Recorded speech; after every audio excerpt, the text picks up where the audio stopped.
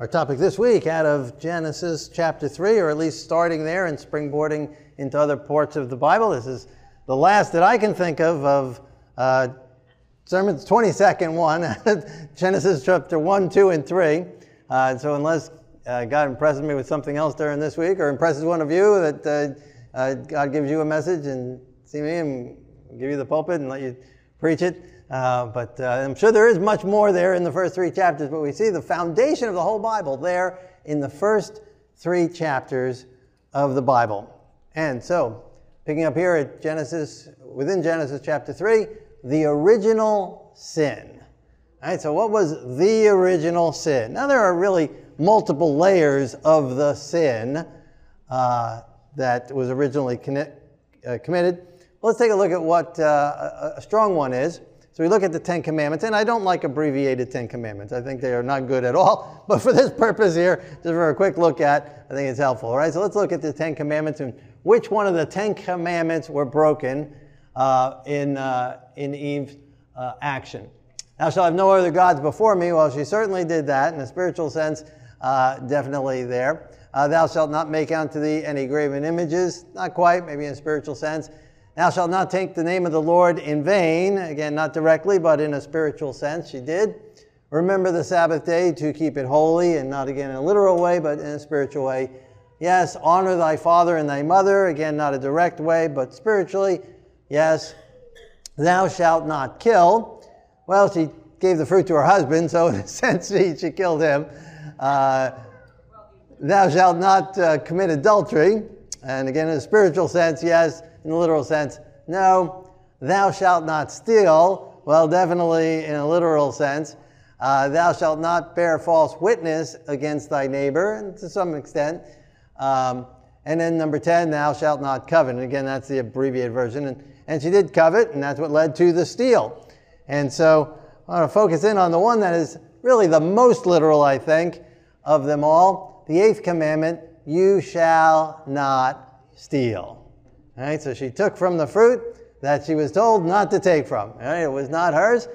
And I'd imagine there were at least 9 other trees there in the Garden of Eden, right? And or maybe even hundreds of other, maybe even thousands of other trees that she could have eaten from.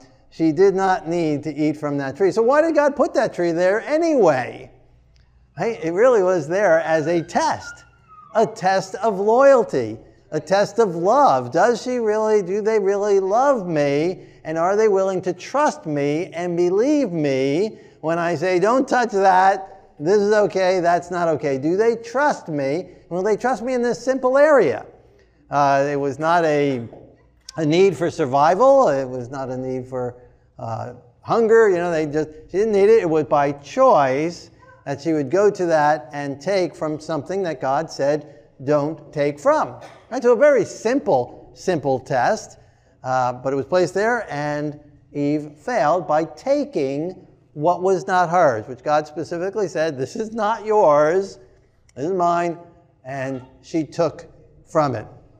And that is in essence the original sin. That was the original test. Now we might think, oh boy, if I was there, I wouldn't have failed that test.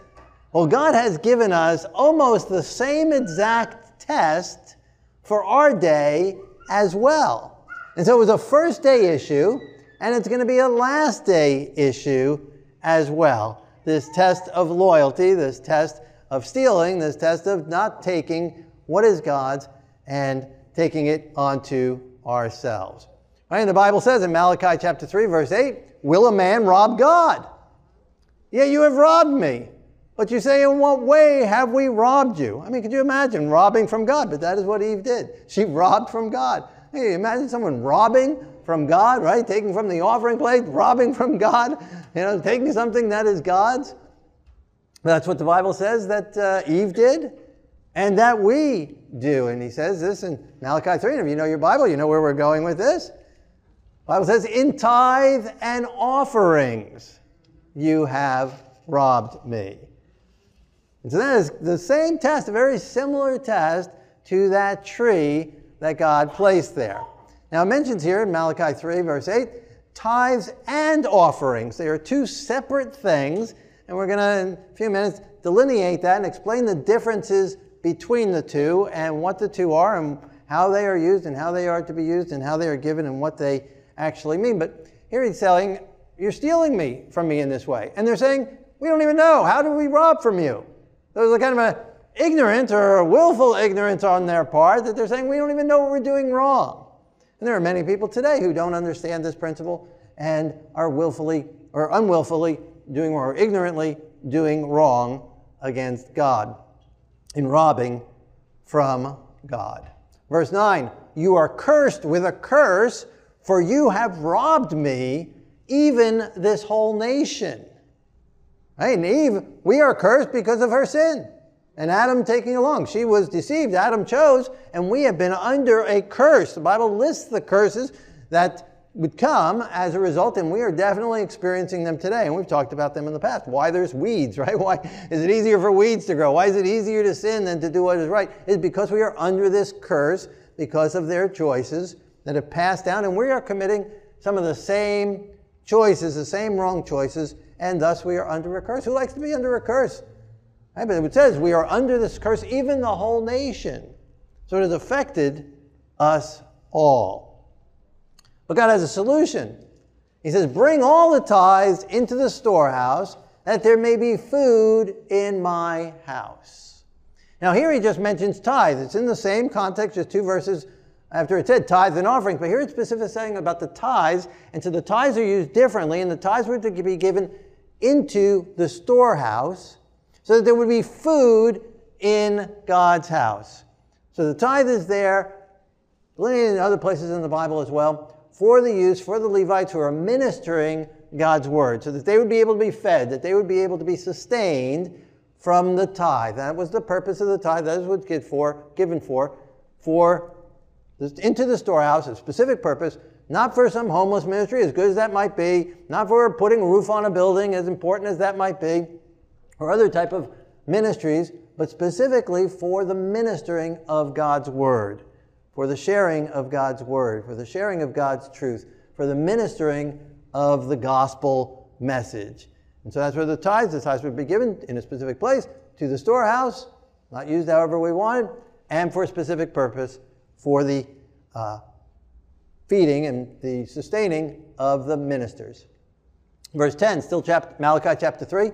Try me now in this, says the Lord of hosts, if I will not open for you the windows of heaven and pour out for you such blessings that there will not be room enough to receive it. First he says you're under a curse, but you don't want to be under that curse anymore? Then move into obedience and you will receive blessings instead of curses. And such blessings that you won't even be able to receive it. You won't even have enough pockets. Your purse will bust open with so much blessings that you will not be able to receive it. And he says, just try me. Give it a try. Try it out for 3 months. See how you do. See how your finances do before and see how they do after. Just give it a try. I mean, God is pretty reasonable, right? Try it. Give it a try. Test it out. Test him out. He invites us to test him, to try him, to see if he's faithful to his promises, see if he will come through with his promises, that he will pour out upon us these blessings. And we'll delineate some of the blessings, the Bible tells us, that we will receive as we walk in obedience with him. And if he would have done that, the whole history of this world would have been different if she didn't take from God. Malachi still chapter 3, verse 11, I will rebuke the devourer for your sake, so that he will not destroy the fruit of your ground, nor the vine shall fail to bear fruit for you in the field, says the Lord of hosts. And all nations will call you blessed, for you will be a delightful land, says the Lord of hosts. Those are some of the blessings, and we'll see more. But it's for our sake. It's not for God. He says, for your sakes. Return the tithes, and it will be a blessing for you. For your sake, that he'll rebuke the devourer taking from you in various different ways. That just drying your bones and just drying your finances and just drying your energy and drying up your life. He says he will rebuke that and pour out blessings, that you'll have food in abundance and blessings, and even other nations will see it. It'll be so dramatic that they will be jealous, that they will see the blessings, and all the nations will say, you are blessed. God has blessed these people. What is it that they have? What is it that they're doing that they have these blessings? And God has done that, and we have seen that in multiple times, in multiple ways. Right? Sheila reads the stories week after week of people who have tested God, tried God, and seen how he has poured out his blessings in return. And I've seen that in many people's lives. In Leviticus chapter 27, verse 30, all the tithe is the Lord's. It is holy to the Lord. So God delineates, it's not ours, it's his. He lets it pass through our hands. He lets us hold it for a while, but it's really not ours, it's his. It's all his. The tithe is his. And it's holy, it's sanctified. So by taking it and using it for any other purpose is taking what is holy, what is God's, what has been sanctified, what is set apart for a specific use, for a holy use, and misusing it, and thus stealing from God. And not only are we stealing from God in that sense, but we're also stealing from others because less people will hear the gospel. And there'll be less people in the kingdom of heaven as a result. I fully believe that if every single professed believer had been regularly giving tithes and offerings, even for the last 50 years, we'd be in heaven by now. The gospel would have gone to the world by now, and the end would have come, and we'd be in heaven. But it's because of our withholding and stealing from God that we're still stuck here on this planet. And there will be people that won't be in the kingdom of heaven because of that. Unless we will be doubly cursed, stealing from God and hindering God's work. It is holy. It is his. So while he lets us pass through our hands, just like he placed that tree right in the midst of the garden, right? They would have to pass it lots of different times. Wherever they went in the garden, there it is right in the middle. It wasn't over in some corner somewhere. It was right in the midst of the garden, and they would see it, pass by it, and have opportunity to take from it. God put it there as that test. And so he puts it in our midst. He lets us hold it, but it's not ours. That tree was not theirs. It was not for them. And the tithe is not ours. It's theirs. Right? It's kind of like if we're at the beach together and I give you my wallet and I say, here, hold this, I'm going swimming, right? And I go in the water and I come out, and I say, give me my wallet back, and you say, no. It wasn't yours. You were holding it for a time. It was in your possession, but it wasn't yours. Right? It was still mine. And so God allows it to be in our hands as that test, but it's still really his. Abraham gave tithe to Melchizedek, the prince, the righteous prince of Salem, the prince of peace. Jacob gave tithe, or promised to give tithe, when he had this vision of the Lord and set out on his own. We have lots of examples. So a tithe is 1/10 of everything we have. So that's what a tithe means, this old word tithe, it really just means tenth. It's a tenth, 1/10 of what God has blessed us with. And so in calculating dollars-wise, out of 1,000, that's $100 is God's. For those not good with math, from every $100, that's $10. That is God's. 1/10 out of every $10, $1 is God's. Now, so far in my life, I have never personally met anyone who has nothing. I've seen pictures of some people in other countries who have nothing, literally nothing. But I see that all you have clothes on, and that's good. So you all have something, right? And I used to be in full-time ministry to the homeless, sharing food with the homeless each week, every week, for 6 years in New York City. And we weren't just in one location and just saw a certain population that came to us. We went looking for them. We went all over New York City, all the boroughs of New York City, looking for the homeless people, to parks, behind trees, in the subways, down. Some would go 3 levels down to the bottom level and find them under staircases, and we'd find them and invite them up to come up and get food. And just everywhere and anywhere, buildings, alleys, we'd look for homeless people to bring them food. And the gospel message, magazines, and Bibles and other things, and to pray with them and minister to them. And in all that time, I never met anyone who had nothing. They always had something.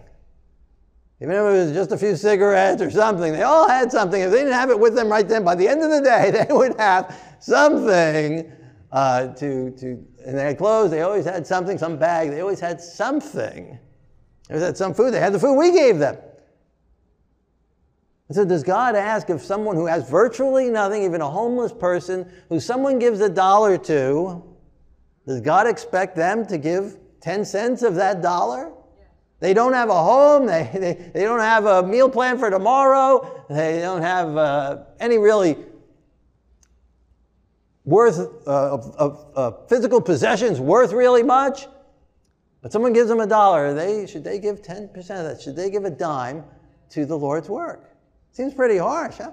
God expect that you, with all the bills that you have and all the responsibilities that you have and all those that are needing your support and help, your family and all the obligations you have, and such little income that you have, and so how much little coming in, does God expect of you to give 10% off the top first and foremost?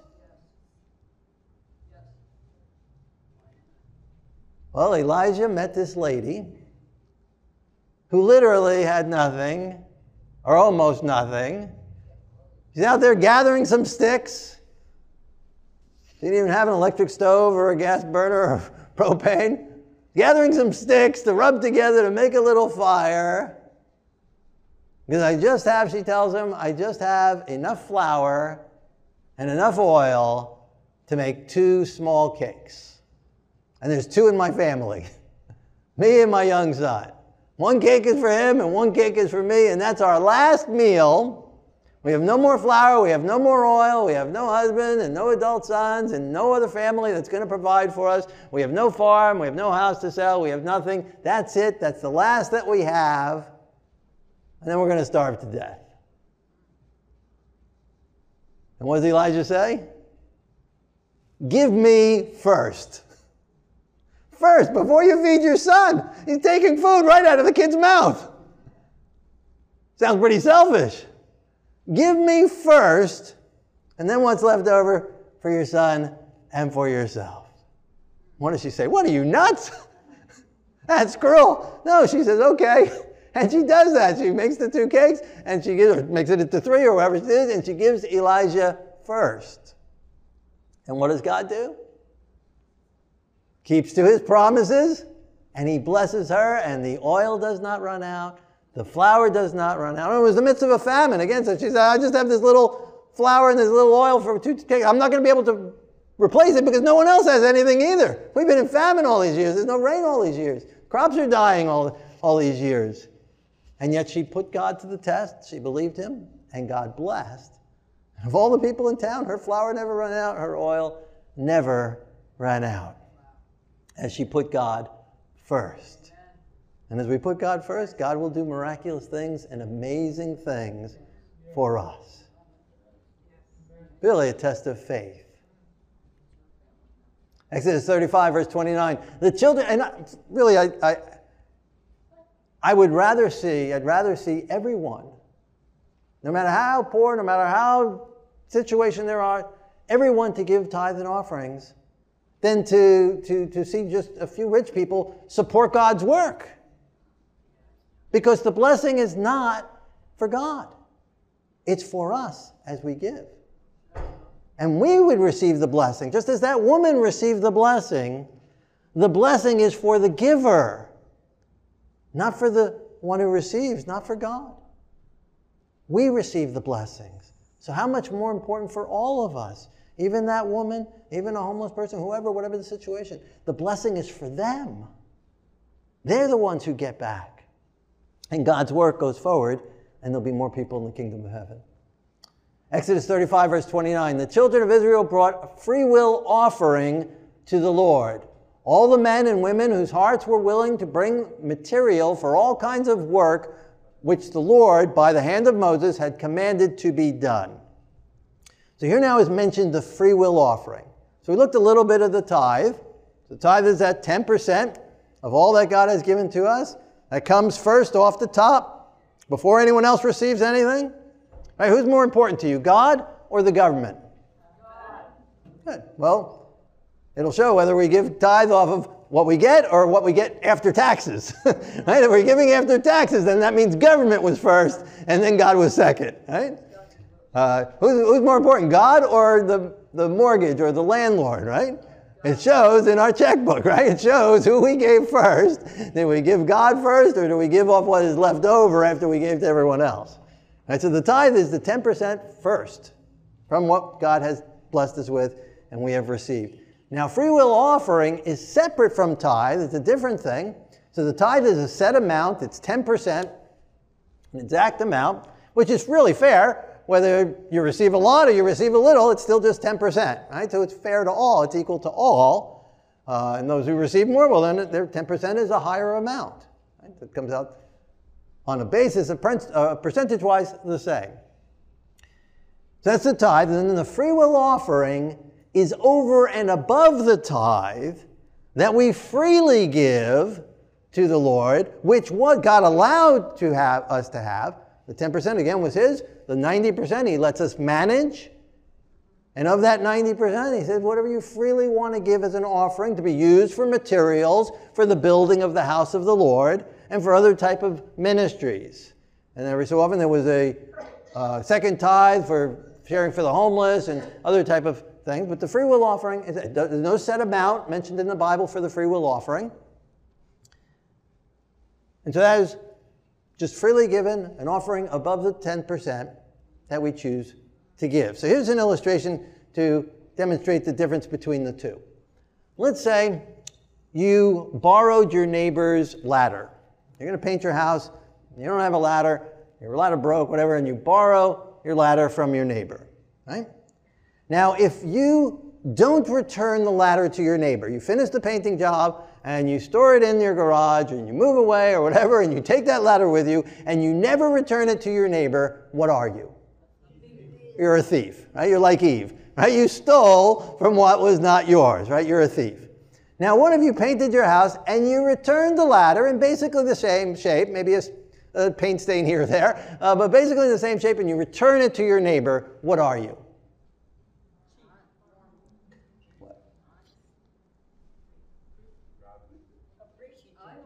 Godly? I mean, ungodly people would do that too. Cheap? Honest? Yeah, you're just honest, right? You deserve a pat on the back for that. You deserve a way to go. You deserve a thank you, right? I mean, you may say thank you, but really you didn't do anything great because it was their ladder. Right? You just gave back to them what was theirs. Like if you gave me back my wallet after I was done swimming, right? You just gave back what was theirs. You were just being honest, right? Now, if you give a basket, a gift, a fruit basket for this illustration, as a show of thanks and a show of appreciation for borrowing the ladder, now what are you being? Generous. Being generous, being thankful, being appreciative, right? Yeah. Yeah. So that's what the free will offering is. So the tithe is God's, you're just giving back his ladder and giving the 10%. By giving gifts, the free will offerings, over and above the 10%, you're showing how thankful you are to God for the gift of salvation, for his great love for you, for the blessings that he has given to you, for the family or the friends or the God's word or his messages or life and beauty and the beach or whatever, right? So you're showing thanks to God by giving over and above the 10%. And how much we give, it shows how much we are appreciative of what he has done for us. And there again, you can't outgive God. Amen. That's right. So that's the difference between the two. Does that make sense? Does that help to delineate the difference between the two? One is really just being honest, and the other is being generous and thankful and appreciative. And that's why sometimes it's called a thank offering. We're demonstrating our thanks to God. Psalm 24, verse 1, the earth is the Lord's and the fullness thereof, the world and they that dwell therein. So really everything is God's. So even of the 100% we get, even that 90% that he lets us manage, we're still just managing it. It's still really all his. But the 10% he says, don't even touch, just pass it back where it belongs. For every beast of the forest is mine, and the cattle on a hill, on 1,000 hills. If I were hungry, I would not tell you, for the world is mine and all its fullness. So, right, so returning God's tithe and giving offerings is not because God needs it. God does not need it.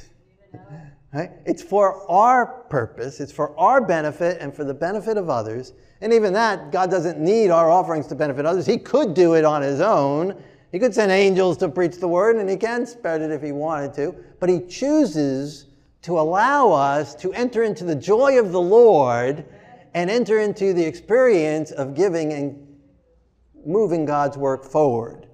And so again, it's to our benefit that we grow spiritually, and that we grow in generosity, and it takes away the selfishness out of our hearts, or a demonstration of that. And so it's not for God, it's for us.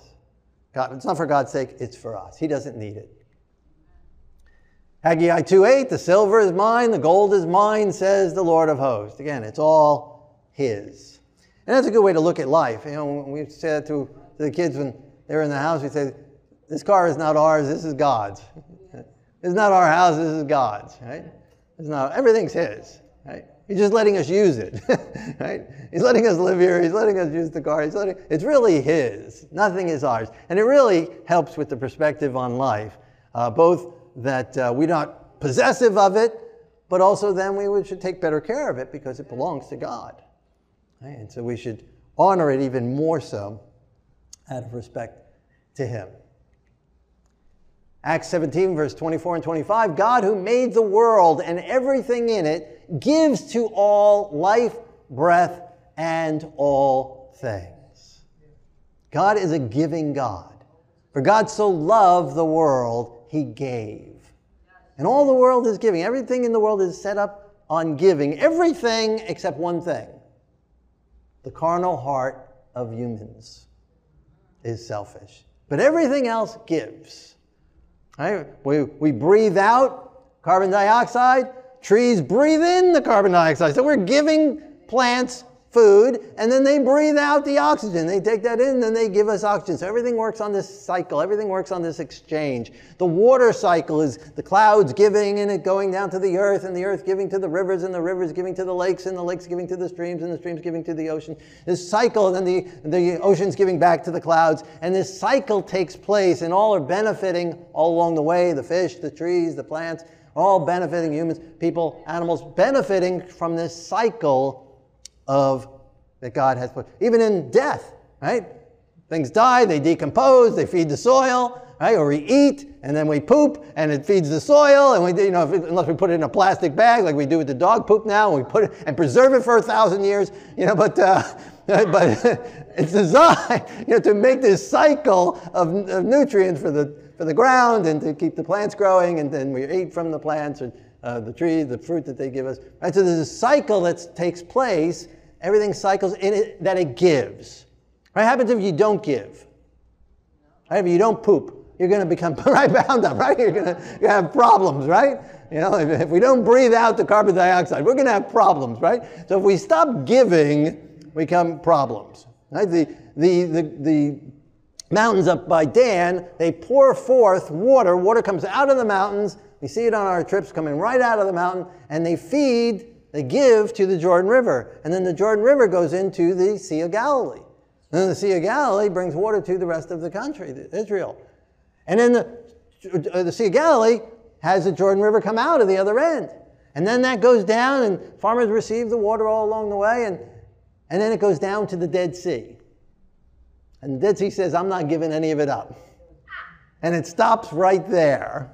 Lowest part of the earth, it doesn't flow anywhere, and it's become the Dead Sea. And that's what happens if we don't give, we die. Right? So it's this cycle that God has established because he is giving. And as we give also, we are entering in to his character. As we take on his nature, as we take on the divine nature, as we allow him to cleanse us of self and the carnal nature, and allow him to crucify self, and allow him to born us anew, and to fill us with his Spirit, he gives us his same Spirit, a spirit of love, and a spirit of giving, a spirit of generosity, and then we give, because that's his nature. He gives. And when he is living in us, then we will also give.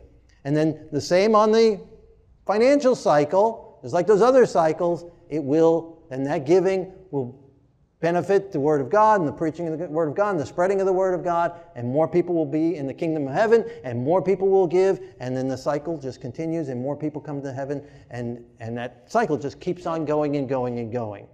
But if we stop it and we withhold it, or we divert it and give it to some other thing that we think is important, or hold it for ourselves, then God's work stops.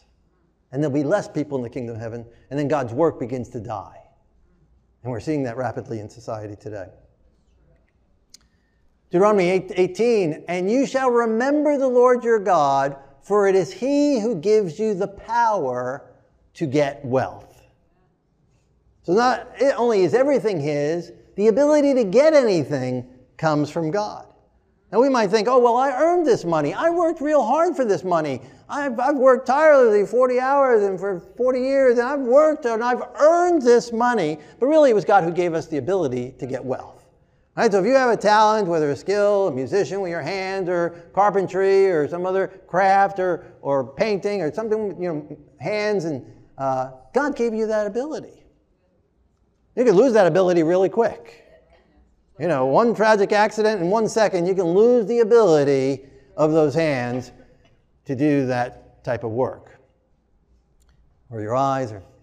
You might say, well, my brains, I went to school for umpteen years and I learned all this stuff and it's a brain job and it's all your intelligence that gives you the ability to earn the money. Well, that can be gone really quickly as well. I never say I'll never forget because I know I will forget one day. And I am forgetting more and more. Right? So that can happen very quickly, that our brain or a brain tumor or a brain injury can take away your ability to get wealth. So the abilities that we've had to earn money has come from God. And so really He deserves the credit for everything. The whole 100%. It all really becomes because of Him. He gave us the power to get the wealth that we have. And He deserves that honor and glory. He deserves that honesty to get the 10% back. And He deserves the thankfulness and the praise in receiving offerings so that His work can continue, so more of His children can come home and be with Him. Haggai 1:6, you have sown much and bring in little. You eat but do not have enough. You drink but you're not filled with drink. You clothe yourself and no one is warm. And he who earns wages to put into a bag with holes. Does it seem like that's your system? Does it sound like that? Sometimes that's how it seems, like you're working real hard. I'm sewing a lot. I'm working. I'm trying this. I'm trying that. I'm working 90 hours. I'm trying. It doesn't seem to ever have enough. There's more days in the month than there is money in the bank, right? It just doesn't seem to go far enough. He's just not satisfied. Just nothing fulfilling. Never seem to have enough. Seems like every time I look in the account, there's less in there than I thought there was. Every time I look in the wallet or in the purse, there's less in there than I thought there was. It's like it's leaking out somewhere. Like there's a hole somewhere. And you look at how much came in. Someone asked you, where to go? I don't know. Good to have a budget. Good to have a spending plan. Sometimes it seems like it's just disappearing.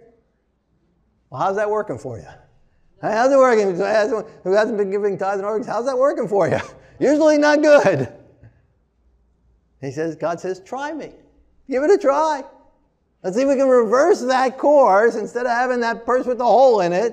Let's see if we can reverse things by putting God first. Try Him. Give it a test. Try it out for 3 months and see. James 5, verse 1 through 3, your gold and silver are corroded, and their corrosion will be witnessed against you and will eat your flesh like fire. You have heaped up treasure in the last days.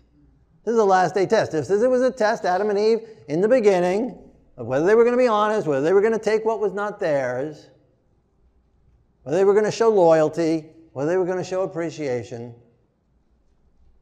or not. And then the same in the last days.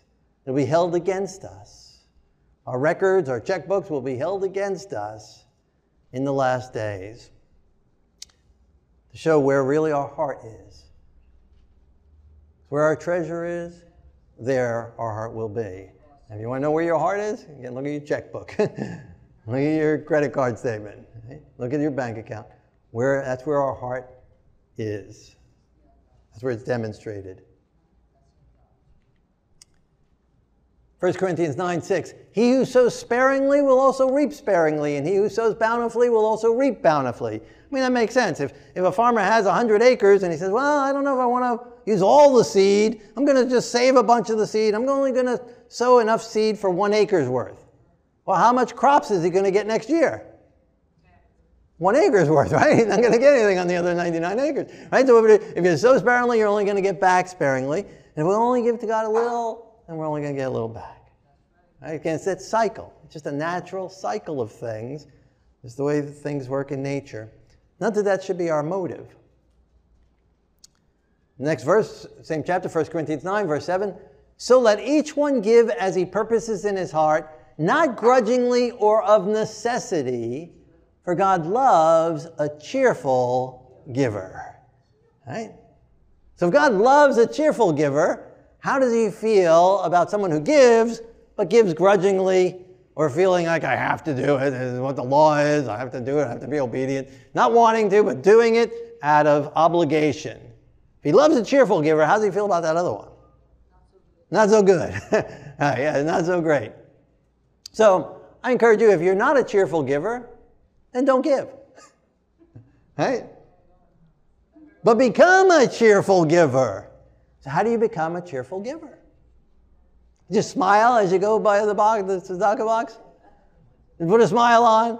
Oh, don't worry, be happy. Is that the solution? Just be happy. Just pretend. Just be cheerful. No, that doesn't work, right? That doesn't work. That's not how to do it. So how do we become cheerful givers?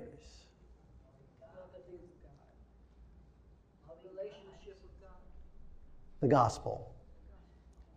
As we've been learning over the last several weeks, right, we're not born naturally giving. We're not born naturally loving God. We're born naturally hating God, enmity against God, resistant to God, sinners, selfish, corrupt. That's our nature, naturally, greedy. And so we confess it. Lord, I confess I'm lacking faith. I got all these bills and I got all these responsibilities, and I only got this a little amount. I don't see how this is going to cover that, and I don't see how you're going to be fit into that. I have a lacking of faith. It's going to take a miracle of your working, and so I got to just trust in your word. And I only have a little faith. Add to my faith. I confess that I don't have enough faith. I confess that I don't trust you enough, or I haven't been trusting you enough. I confess that I've been selfish and I put my own needs before your needs, the needs of the salvation of souls. I confess that. I confess that I've been greedy. I confess that I've been selfish. And you confess that and you surrender that to God. And then God forgives you, and He's taken the sins away. He's already really forgiven you. He takes the sins away. And He's really already paid for those sins. And He died for the sins of the world. God so loved the world, He gave. And so God gave His Son, and His Son gave His life. Yeshua paid for your sins. So if He paid for your sins, who do they belong to? Who do your sins belong to? To Him, to Yeshua. He paid for it, right? And so if we're holding on to our sins, what are we doing? We're condemning ourselves, but what else are we doing? If we're holding on to something that He paid for, what are we doing? We're stealing from God. Right? So if you're holding on to your sins, you're stealing from God. Those are not yours anymore. He's already paid the price for them. Right? If you're going to go through a checkout counter and someone before you pays for something, you go over and grab that thing and run off with it, He paid for it. We're holding on to our sins that aren't ours. So confess them, give them over, let go of them. How we let go is through confession. And then God gives us, another giving, He gives us the gift of repentance. He'll even give us the gift of confession. He'll even give us the gift of conviction, if we will allow Him. Lord, convict me. Show me what's wrong in my life. Give me the gift of confession, that I confess these things, that I don't want this anymore. And so we confess it, and then He takes us, and He buries us away with Himself, borns us anew, puts a new heart in us, puts a new mind in us, puts His Spirit into us, and His Spirit is a giving Spirit. And His giving Spirit then will give out of us, and His Spirit is a cheerful Spirit. It will give cheerfully out of us. Right? And that's how you become a cheerful giver, is by having the Holy Spirit in you, doing the work through you. And then it becomes natural, because then God's nature is in you, living in you, as He's made you into a son of God, and He's remaking you into His image, then His image comes forth. And then we give, and we give cheerfully, and then the cycle continues. And that's how we become a cheerful giver. So now in this text, in context, a lot of people just want to quote the one verse there, God loves a cheerful giver. Let's look in context. So we already saw that the sowing had to do with this context. And then he tells us how we get back. What are some of the things we get back? We looked a little bit already at some things that are blessed, the devourer being rebuked for our sake and being a blessing to other nations, an example to other nations. Then the next verse, verse 8 says, and God is able to make all grace abound toward you, that you, always having all efficiency in all things, may have abundance for every good work. As it is written, He has dispersed abroad, He has given to the poor, His righteousness endures forever. So he's quoting from Psalm 112 there at the end. And he's telling us some of the things that will happen as we are cheerful givers. Doesn't say this is a get-rich-quick scheme. It's not about getting the finances, but spreading God's word and His work. I had someone tell me one time, he said, this is the way to have all your needs met. How much do you want for next year? Calculate how much you need for next year. And then calculate what 10% of that would be, and then give that to God this year, and then He will owe you next year, and He will have to give you that much for an income next year. That is backwards thinking, right? God doesn't owe us anything. That is flat out. But as we give, again, because the Holy Spirit comes into us and makes us cheerful givers, He then makes all grace abound to you. That's one of the benefits. He rebukes the devourer, He rebukes the devil, He holds back the devil's work in our lives. And so we don't always see that directly financially, but sometimes we do. But in a lot of ways, then lots of benefits of having the devil just held back, the devourer held back. And then all grace abounding towards us. So God's grace, God's power abounding towards us, that always having sufficient in all things. So we will have sufficient in all things. We'll have enough in all things. And you'll know you have enough because what you have is enough, right? And like the child who asked his parents for, can I have seconds? And they said, no, you've already had enough. Right? So you already have enough, that's enough. Make within do within that. But you always have sufficient, you always have enough, sufficient for what God needs you to do. And have abundance in your wallet. Is that what it says? And you might, but abundance for every good work. So He'll give us the power to do right. He'll give us the Holy Spirit to do good works. He'll give us the power to live righteously, to live the right way, to do the right thing.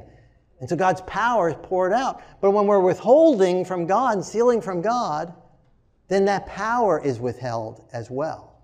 And then we struggle in spiritual areas, not just in financial areas with a leaky purse, but we'll struggle in other areas because, again, it's a test of faith. And so if we're withholding in that area, and again, this was the first test for Adam and Eve, the first test for humanity. And so if we withhold in that area, then we're lacking in faith, and not receiving of God's faith, and not confessing our selfishness and giving that over to God, and thus we will be spiritual dwarfs, because our faith won't be able to grow, and it won't be able to expand, and we'll be just self-focused and not God-focused. So then he quotes Psalm 112, and we'll look at Psalm 12 in just a minute, but first let's finish up 1 Corinthians 9, verse 10, at least this section of 1 Corinthians 9. I see on these slides it says 1 Corinthians for the last several slides. I think it should have been 2 Corinthians. I'll have to double check that, but I think that was wrong. I think you typed it wrong, a typo there. It should be 2 Corinthians chapter 9, verse 10. Now may He who supplies seed to the sower and bread for food supply and multiply the seed you have sown and increase the fruits of your righteousness. For this service not only supplies the needs of the saints, but also is abounding through many thanksgivings to God. for liberal sharing with them and all men, and by their prayer for you, thanks be to God for his indescribable gift. So still with this cheerful giver and sowing bountifully, he who supplies the needs, who supplies the sun and the rain for those who sow the seed, he will supply and multiply even beyond all that we could ask or think. He will supply for our every need. He will give to us in abundance and multiply what we have done. And so whatever God, by God's grace we're able to do, he's able to multiply it even more so. And he will increase the fruits of our righteousness. So again, he will give us that extra grace, that extra power to live righteous lives, and much more so than we are when we are being unfaithful and not manifesting faith and stealing from God. So the righteousness abounds and the fruits of righteousness.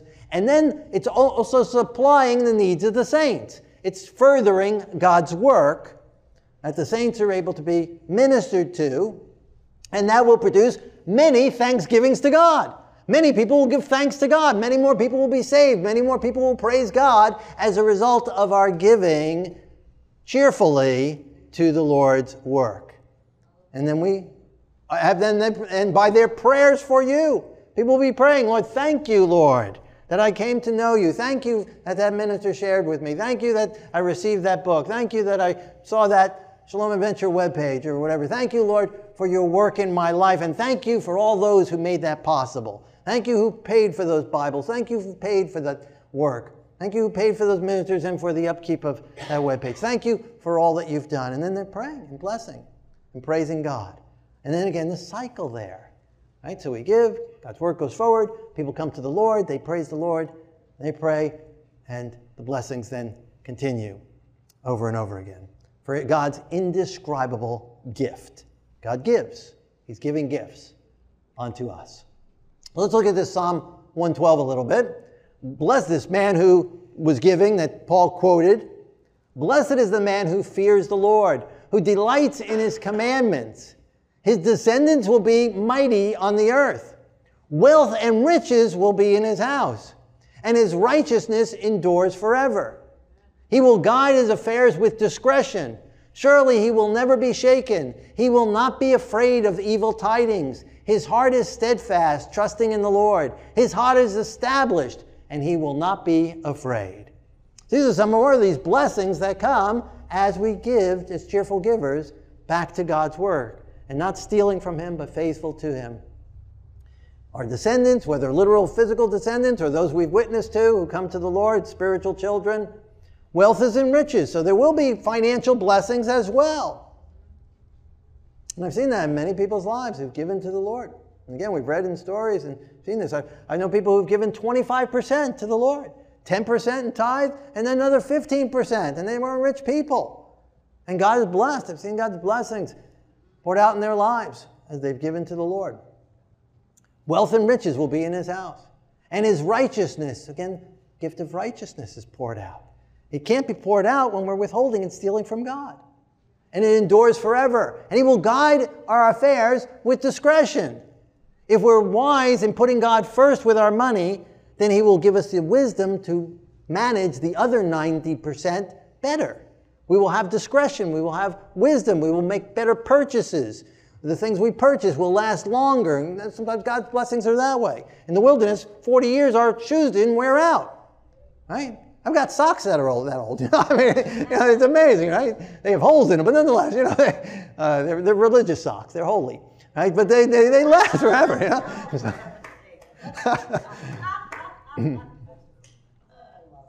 He guides us with discretion. We'll never be shaken, right? So our faith will be established. Our faith, because we'll see how God worked. As we put God first, and then he spread, and that's how to strengthen our faith, to test God. And as we test God, we see his miracles. If we never test him, if we never try him, if we never step out in faith, then we never see him work. So this is one of the ways, and one of the main ways, and one of the first ways that we are able to see God really at work.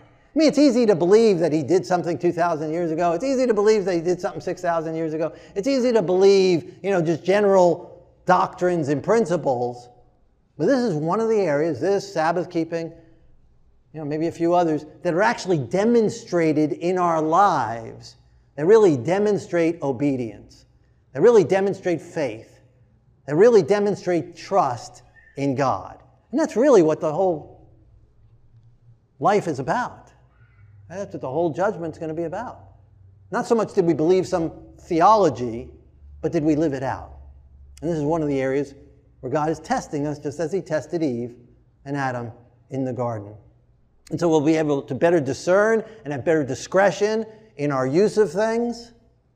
We will not be shaken. Our faith will be strong. We'll not be afraid of evil tidings, because we've seen how God's worked. God's going to rebuke the devourer. Yeah, I'm getting all these threatenings. Yeah, I'm going to get all these. But God is more powerful. He's promised to rebuke the devourer. I'm all paid up. I know God's going to step in and work as he promised to. Our heart will be steadfast. Our heart will be established. We won't be wavering and shaking in our faith. It establishes us. And we won't be afraid. No fear. Those are great things. Those are great benefits from just returning to God what is already his. And having his Spirit to give thankfully over and above. Proverbs 3:9, honor the Lord with your possessions and with the first fruits of all your increase, so your barns will be filled with plenty and your vats overflow with new wine. See, wonderful promises. God promises to bless and bless abundantly and over again. Why, with these wonderful blessings, we've seen so many already, why would we withhold? Right? So many people believe other people who tell them, oh, if you invest in this stock, oh, it's gonna go up so much, or if you buy this cream or whatever, it's gonna do all this for you, or if you invest in this thing, and then there's a pyramid scheme, and then other people will buy from you, and they got garages full of this stuff, and they can't sell it, and they believe this, and they invest. Oh, if you invest this, if you do this, this will work for you, and you'll be rich. We believe humans who often fail us. And God gives us these amazing promises. God who is from eternity, God who's never lied, God who's never been wrong, even if they were sincere that stock was good, they still could be wrong. God is never wrong. And he's given us these sure, established promises that will not fail. And why do we struggle? Why don't we put him first in this area and other areas? Why don't we test him and see him work? We'll be much more happy, and God's work will go much more further. Our vats will be filled and overflowing with new wine and blessings. Luke 6:38, give and it will be given to you. Good measure, pressed down, shaken together, and running over will be put into your bosom. For with the same measure that you use, it will be measured back to you. Isn't that a beautiful analogy? I mean, just the imagery there is beautiful. And so I brought in this box of cereal, right? And often it says on the cereal, if you're bored while you're eating breakfast and you're reading, it says, sold by weight, sifting might have occurred, right? So that means because you can feel it's only like 3/4 full, right? And the top is all empty. Because maybe when the machine shoved it in there with all the air and stuff loosely, it was up to the top at one point. It's by weight. But then as it shifts and it shakes, and it moves from machine to machine, it settles, right? Because of settling, and so it settles down. So he says he takes what we gave, so we gave the full box, we gave our 10%. He then takes that and he sifts it, settles it, shakes it, gets it down even further. Then he presses it, right? Crushes it all, turns it into little powder, and he presses it even more. And then he fills it up. And not just fills it up, and then presses it again, shakes it again, and fills it up again, presses and shakes it, and gets more in there, more in there, more in there. And then overflowing, that is just pouring out, that he just keeps on pouring over it and pouring out. That's what he says he's going to give to us. If we give to him, he'll just do so much more for us in pouring out that we won't have room to receive it. Running over into our bosom. Wonderful promises. We can claim these promises. We can claim these promises as we've put God first. Because he put us first. Yes. Right? So he loved us. He first loved us. He first gave to us. He gave his son. He gave us his salvation. He gives to us. And then as we receive that love, then love giving back to him is a natural result. And if we're not giving back to him, it's a demonstration that we haven't received his love, his grace, his salvation that he's already given to us. We've just received a bunch of theories, even true theories, true doctrines, but we just received those and we didn't really receive the Holy Spirit. We didn't really receive his faith. Let this faith of Yeshua be in us. We will have the faith of Yeshua. Matthew 6:19. Do not lay up for yourselves treasures on earth where moth and rust destroy and where thieves break in and steal. It's all going to burn. Yes. Right? The car's going to burn. The house is going to burn. This whole earth is going to burn. Everything, the plastic, the rubber, everything's going to melt with fervent heat. It's all going to burn. It's not worth anything here. Right? You die, you can't take it with you. Right? No hearse follows the funeral procession, right? It all gets left behind. Unless you're a pharaoh or something like that, and even then they got left behind. Right?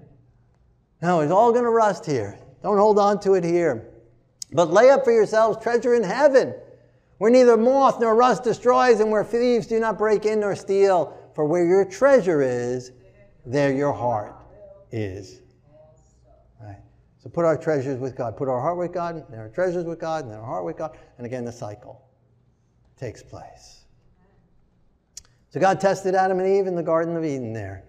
Put that tree there as a test of their loyalty, of their honesty, of their faith, of their respect, of their appreciation for what he has given them.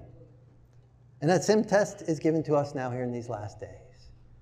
The test of tithes and offerings, whether we will give back his 10%, whether we will show appreciation by giving offerings for his other work, for homeless ministries, for other ministries, for roofs, and for other type of work. That's what the free will offerings go towards. That type of spreading of the gospel. So are we willing to give in those areas? Do we test him?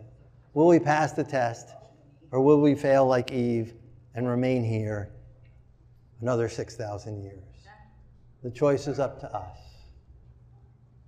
The blessings are for us. It's for us. It's not for God. It's for God's work. It's for our cleansing. It's for our benefit. And for benefit of other humans, which of course benefits God's kingdom. So as we pray, if God has been convicting you that you've been stealing from him, neither tithe or offerings and withholding from him, and you want to confess that. You want to say, Lord, just be honest with him. He already knows, you know. So might as well tell him. Stop hiding behind the tree, hiding behind the bushes. Come out and say, Lord, I did. I've been stealing from you. I've been withholding from you. Forgive me, cleanse me, remove that from me. Give me faith. You can confess unbelief. You can confess lack of faith. Lord, I believe, help my unbelief. Confess it to him. Surrender it to him. Lord, I'm sorry, I've been looking at these piles of bills. I've been looking at all these things that seem needed, not looking at you, not looking at the storehouse of heaven. I confess that. Thank you for forgiving me. Thank you for cleansing me. Fill me with your Spirit. Fill me with faith. Fill me with trust. If that applies to you, in a moment when we pray, you can confess that. Secondly, if you have been maybe giving faithfully in tithes and offerings, but not cheerfully. Maybe at one time it was cheerful. Maybe one time you had a first love experience with the Lord.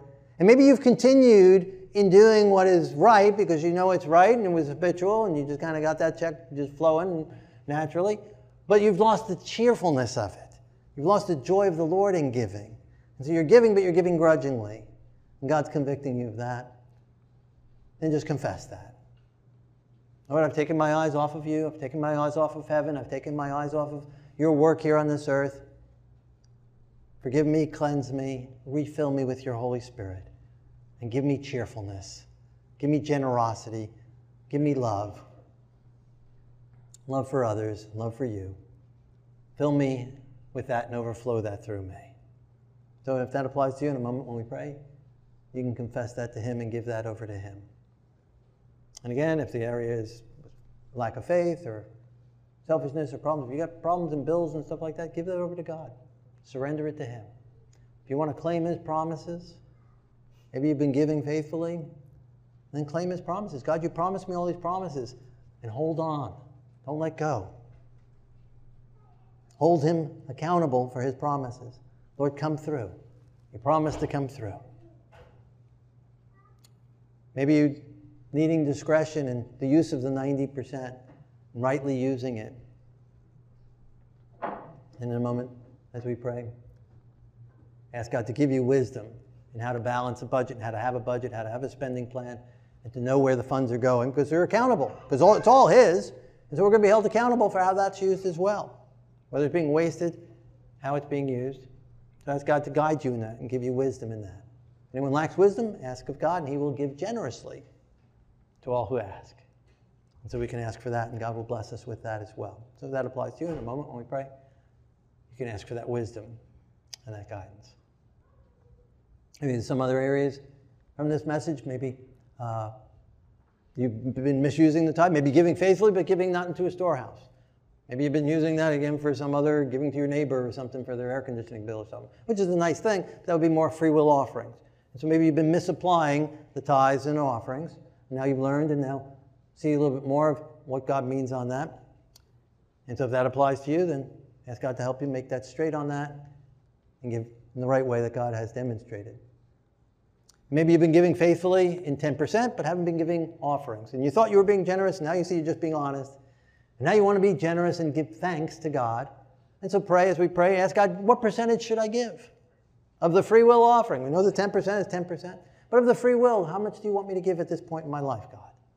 And I've known someone, he gave him 5%, and then his business doubled, and he doubled his offering, and God blessed again, he doubled it again, and eventually he was giving 50% of his income. And almost all the other businesses that were competing with him went out of business, except one other. That was still one too many for him. but God blessed as he gave, and every time he gave more on the offering. So whatever percentage God's impressing you on your heart, that you purposed in your heart to give on that, above the 10%. And so you can pray about that. That applies to you. So whatever area applies in your life, let's let God do His work. Let us pray together. Maybe we can thank Him also for, again, first giving to us and for taking our sins and paying for our sins. Doesn't get better than that. Thank you, Lord.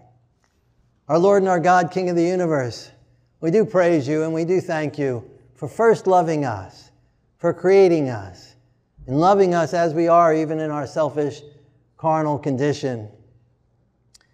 Thank You for giving Your Son, Your most important possession, Your first possession.